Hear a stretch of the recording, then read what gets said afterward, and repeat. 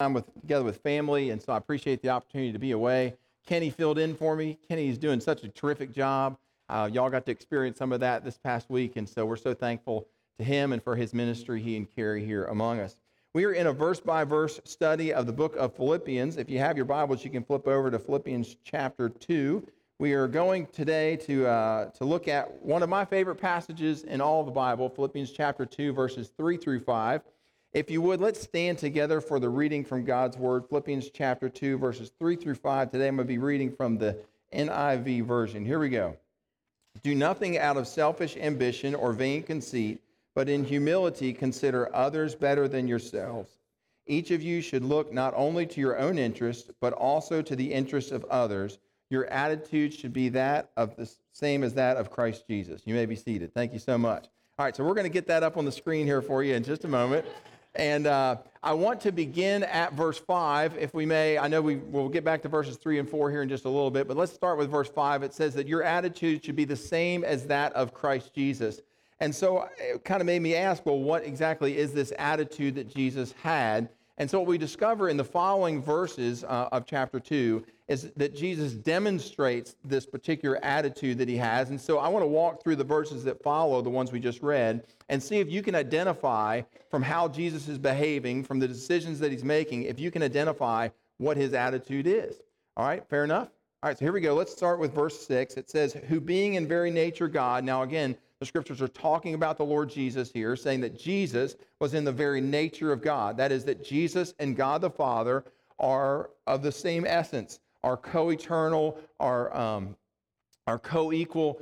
This idea of the Trinity, that God is triune, that he's Father, Son, and Holy Spirit, but they're all made of the same stuff, kind of like our water, ice, and steam illustration, where they're all made of the same H2O molecules, and yet exist in different forms simultaneously. And so that's what we have here in the scriptures. It's referring to the fact that Jesus is divine, that he is God in the flesh. That Jesus, being in very nature God, did not regard equality with God or consider equality with God as something to be grasped. Now, in the Greek term, that word that's literally translated there, grasped, means to clutch a hold of something, to be tight-fisted about something. And so he says, look, my equality with God, the fact that I could be glorified, the fact that I should be worshiped, he didn't view this as in a tight-fisted way, something that he had to cling to or hold on to with white knuckles. Rather, Jesus was willing to step down off his throne. He was willing to be denied worship for a season, and that he was willing to let go of his rights as God. Verse 7.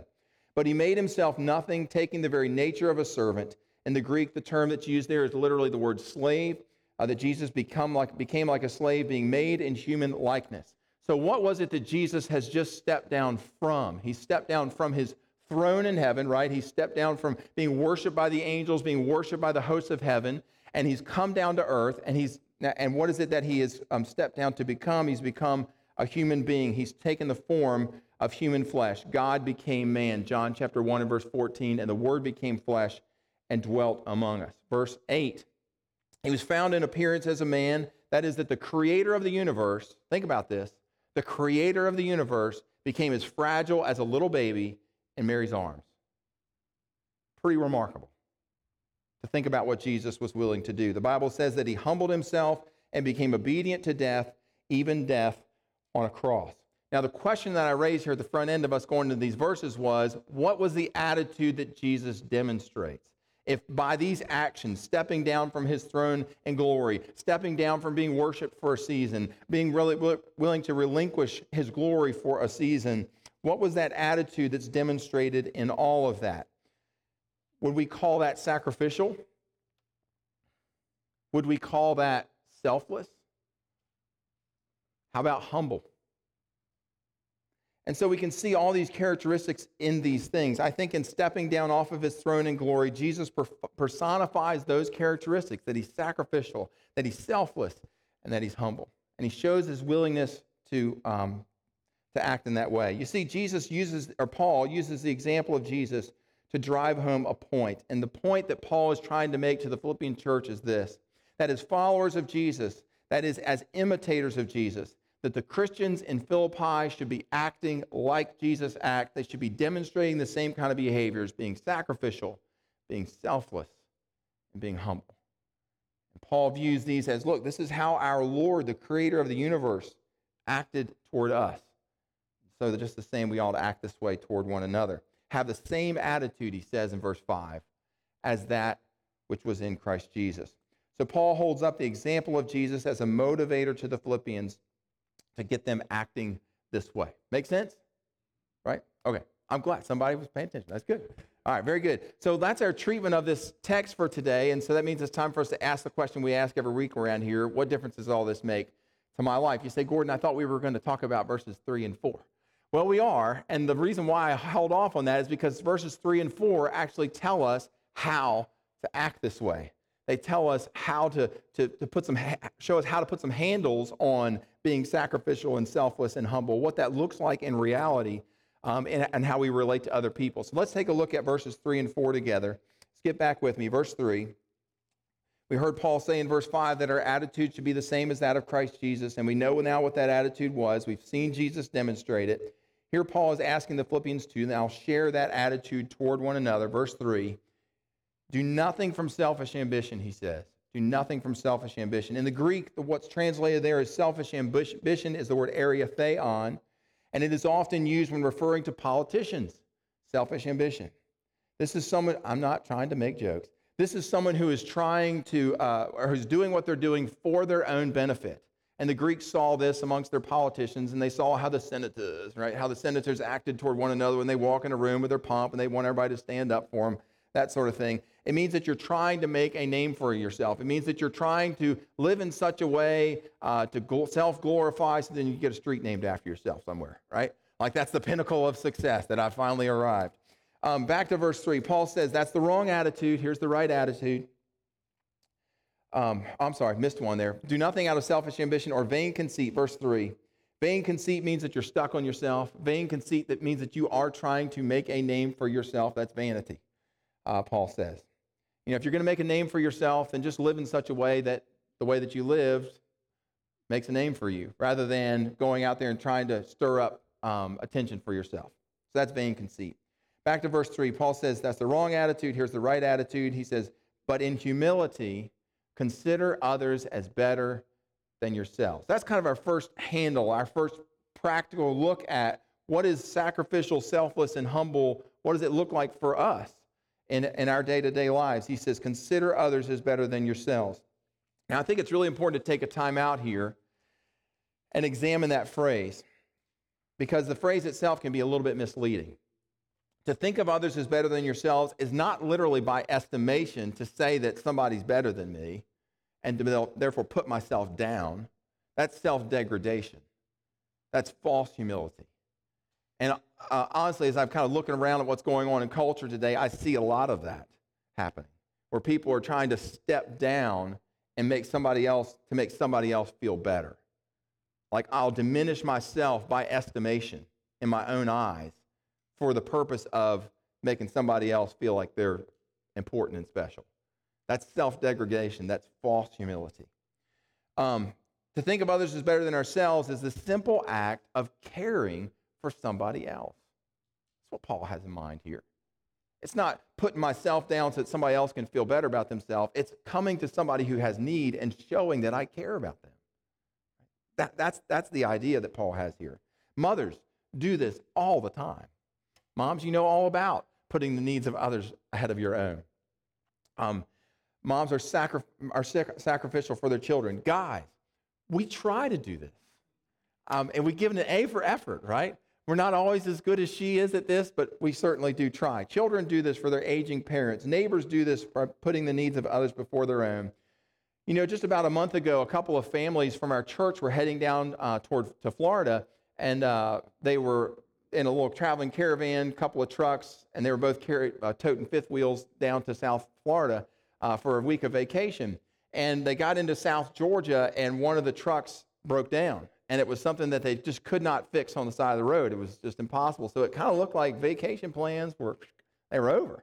And so some folks back up here got word of this, hopped in their two trucks, because they needed to take one down for them to hitch up and go on with their trip, and then they needed another truck to bring the injured vehicle back with. And so that's what happened. Two of the folks from up here, their friends, part of our church family, drove down there, took 2 trucks to them, gave them a truck they could use for the week, one that wasn't injured, and then put the injured truck on the back of a flatbed trailer, drove 5-6 hours back up here. So they just lost a good 10, 11 hours of their day to bring the injured truck back up here. Friends, is that not the embodiment of what this verse is talking about? Right? Sometimes we over-spiritualize the Bible. We think that Paul means that we have to be in intercessory prayer for our neighbor, that we have to be in intercessory prayer for our family. We have to be in intercessory prayer for our loved one. And friends, intercessory prayer is great. Don't get me wrong. Intercessory prayer is great. But Paul has something, I think the scope of what Paul has in mind here is much bigger than just spiritual acts. Putting the needs of others ahead of our own. Sometimes in humility, considering others as better than yourselves means driving 5 hours to meet a friend and hauling their broken truck back home. Paul continues, verse 4, each of you should look not only to your own interests, but also to the interests of others. Did you notice that what Paul does not say there? Paul does not say, don't look to your own interests. I think the sadists in our community perhaps would want to say, no, we must always beat ourselves into submission. We must always deny ourselves. And that's not what Paul says here. He does not say, don't look to your own interest. Paul says you should look out for your own interest, but in the midst of planting your own fields, in the midst of washing your own car, in the midst of teaching and discipling your own kids, let's remember to keep an eye out for the needs of others as well. Notice the Bible's not saying dismiss your needs. Don't ever have a good time. It's not what the scriptures are saying here. It's saying in addition to looking out for your own needs, also consider the needs of others. Please do not hear the Bible saying that we have to self-renunciate, that we have to abandon our own needs and responsibilities. The Bible does not say that. But the Bible does say that we are to, in addition to looking out for our own needs, consider the needs of others. Each of you should look not only to your own interests, but also to the interests of others. I mean, friends, there were times when the Lord Jesus had to go up on a mountain and get away from everybody and pray. He was physically drained, he was emotionally drained, he was spiritually drained, and he needed some time with God the Father to replenish, to rejuvenate. And so just the same, friends, we need to do some self-care. It's a part of how God designed us. We need that Sabbath time in our life, where we take a break from things, when we recover, and then we're ready to tackle the world's problems afterward. I'd like to close out this morning with a story about a fellow named William Gladstone. I got a picture of him for you here. He looks like a very austere Englishman, and then he was. William Gladstone was the Prime Minister of England on four different times between the years of 1868 and 1892. William Gladstone was considered a true statesman, perhaps one of the greatest statesmen that England had ever known. And he was also a very fine Christian man. He was known as a leader within the Church of England. Now, on one particular occasion, Gladstone was facing one of the greatest crises of his political life. He was about ready to deliver the next morning, this is late in the night, he was about ready to deliver the next morning a speech to the House of Commons that would shape a lot of the public policy and the kind of how England was operating at that time. And so he was preparing this speech before the House of Commons, and it was going to drive a lot of what England would become in the coming years. He was up the night before, late into the night, about 2 a.m., working on his speech, and a knock came at the door. And it was a lady, mother of a poor little crippled boy, who was dying in a tenement house in the London slums. And the butler answered the door late at night, and she begged the butler. She said, "Can I please speak to Mr. Gladstone?" And the butler said, "Ma'am, I'm sorry. He's busy with the affairs of state. He's been up all night. He's got a really busy day tomorrow. There's no way that he could possibly see you." And so she just continued to plead with the butler and plead with the butler. And finally, the butler agreed, "Look, just give me a message and I'll take it to Mr. Gladstone. And if he wants to do anything with it, he can." So she handed the butler a message. And this is the message that she had. "My little boy is dying. Some of my neighbors have told me that you're a godly man. and that if you were to come and spend some time with my son, it would bring him some hope, perhaps some comfort. Mr. Gladstone, would you please come? Well, the butler took the message, delivered it to Mr. Gladstone, perhaps a bit reluctantly, perhaps a bit coldly. And Mr. Gladstone, upon seeing it, 2 a.m. in the morning, big day the next day, as soon as he saw it, set his quill down, got up from his seat, got dressed, went down and met the lady at the front door, and she led him through the streets of London to her home. When they arrived at her house, he found the little boy lying there in the room, dying, and he stayed there the entire night. Could have just popped in, wished him well, headed back home, but Gladstone chose to stay the entire night. He prayed with the little boy to receive Christ.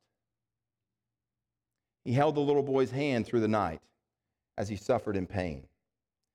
And finally, as the sun was coming up in the morning, Gladstone closed his eyes in death. Gladstone wept with this little boy's mother.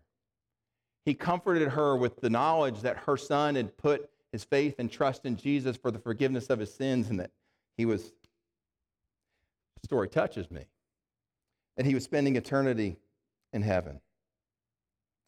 And then as the sun began to shine, Gladstone left the house, went back home. And I'm quoting from him now. This is something he told a friend of his later that day. He said, "I am the happiest man in the world today." He said, "I am filled with the peace of God." A few hours later, after being up all night, he had a disorganized, unfinished manuscript in his hand, and he walked into the House of Commons, and historians say that he delivered what they believe to be the greatest speech of his life. Again, that story touches me. And it touches me because this is the kind of example of sacrificial selflessness, humility that Paul and Jesus demonstrated. Here is a poor little slum boy who the world would never know. His name would not appear in the papers the next day. He could offer no advancement to William Gladstone's career. He certainly wasn't going to help him write that speech and get prepared. Nobody even knew who this little boy was. In fact, it was just the opposite. By going and ministering to the needs of this little boy and this family, Gladstone was leaving his policy decisions that he needed to wrap up and finish undone. He was leaving his manuscript and everything unfinished and spending the whole night out. This could have cost Gladstone his entire political career, and it certainly could have cost the nation of England. No one would have blamed Gladstone if he had said at the door, "Ma'am, I just don't have time. Ma'am, I'm not even the right guy for the job. Perhaps we ought to find a priest. Perhaps we ought to find a preacher. And you go with the pastor. I'm just not even suited for this task." No one would have blamed him for saying, "Let's find somebody else." He could have reasoned those things. But in putting the needs of others first, and in humility regarding this little boy as better than himself, the Prime Minister of England left his speech undone. He laid his agenda to the side, hastened to the side of this little boy, a little fella not much known to the world, but precious to the heart of God. And that little fellow became the object of Gladstone's focus that night. Praise God that he did. As I read through this story and interacted with it over the week, it jumps out at me as an example of sacrificial living, selflessness, humility, true humility. And friends, if in this story we don't see those qualities, I don't know that we'll ever see it. My hope this morning is that we in this body, if we could perfect this attitude of doing nothing from selfish ambition, but with humility regarding others as better than ourselves. Each of us not looking only to our own interests, but also to the interests of others. Friends, if we could perfect that attitude in our life, gone would be the arguments between husbands and wives. Gone would be the infighting between families. Gone would be the strife between relationships at work. Gone would be the bickering and the jockeying for position. Gone would be the murmuring and the backbiting. Gone would be our impatience and our complacency. Friends, my hope this morning is that we would come together and earnestly ask God to forgive us for any hard-heartedness within and to flood us with a sense of godly sorrow if we have overlooked the needs of others. The Bible is calling us to this way of life, sacrificial, selfless, humble. And in turn, that we would know what it means to humble ourselves like Jesus did, to put the needs of others ahead of our own. Let's pray. Most gracious God, we thank you for speaking to us today. We thank you for demonstrating through your own life how you want us to be. God, may these qualities become such a part of us, Lord, that when there are needs around us that we just pass by so carelessly and with cavalierly, Lord, each day, or that we would begin to see the needs and the hurt everywhere we go, just like you did. Lord, you didn't make a great name for yourself by writing books, giving tremendous speeches. Lord, you made a great name for yourself by humbling, becoming a slave, taking on the form of a human being, becoming obedient even to death on a cross, so that one day every knee would bow and every tongue would confess that you are Lord. Lord, in these quiet moments today, as we celebrate your broken body, as we celebrate your shed blood, in the quietness of communion, God, speak to us about how you want us to live. Show us the better way, and may we be yielded to your way of living. We pray these things in Christ's holy name. Amen. We invite you now to take a few moments to share the communion elements, and then we'll close out with a song.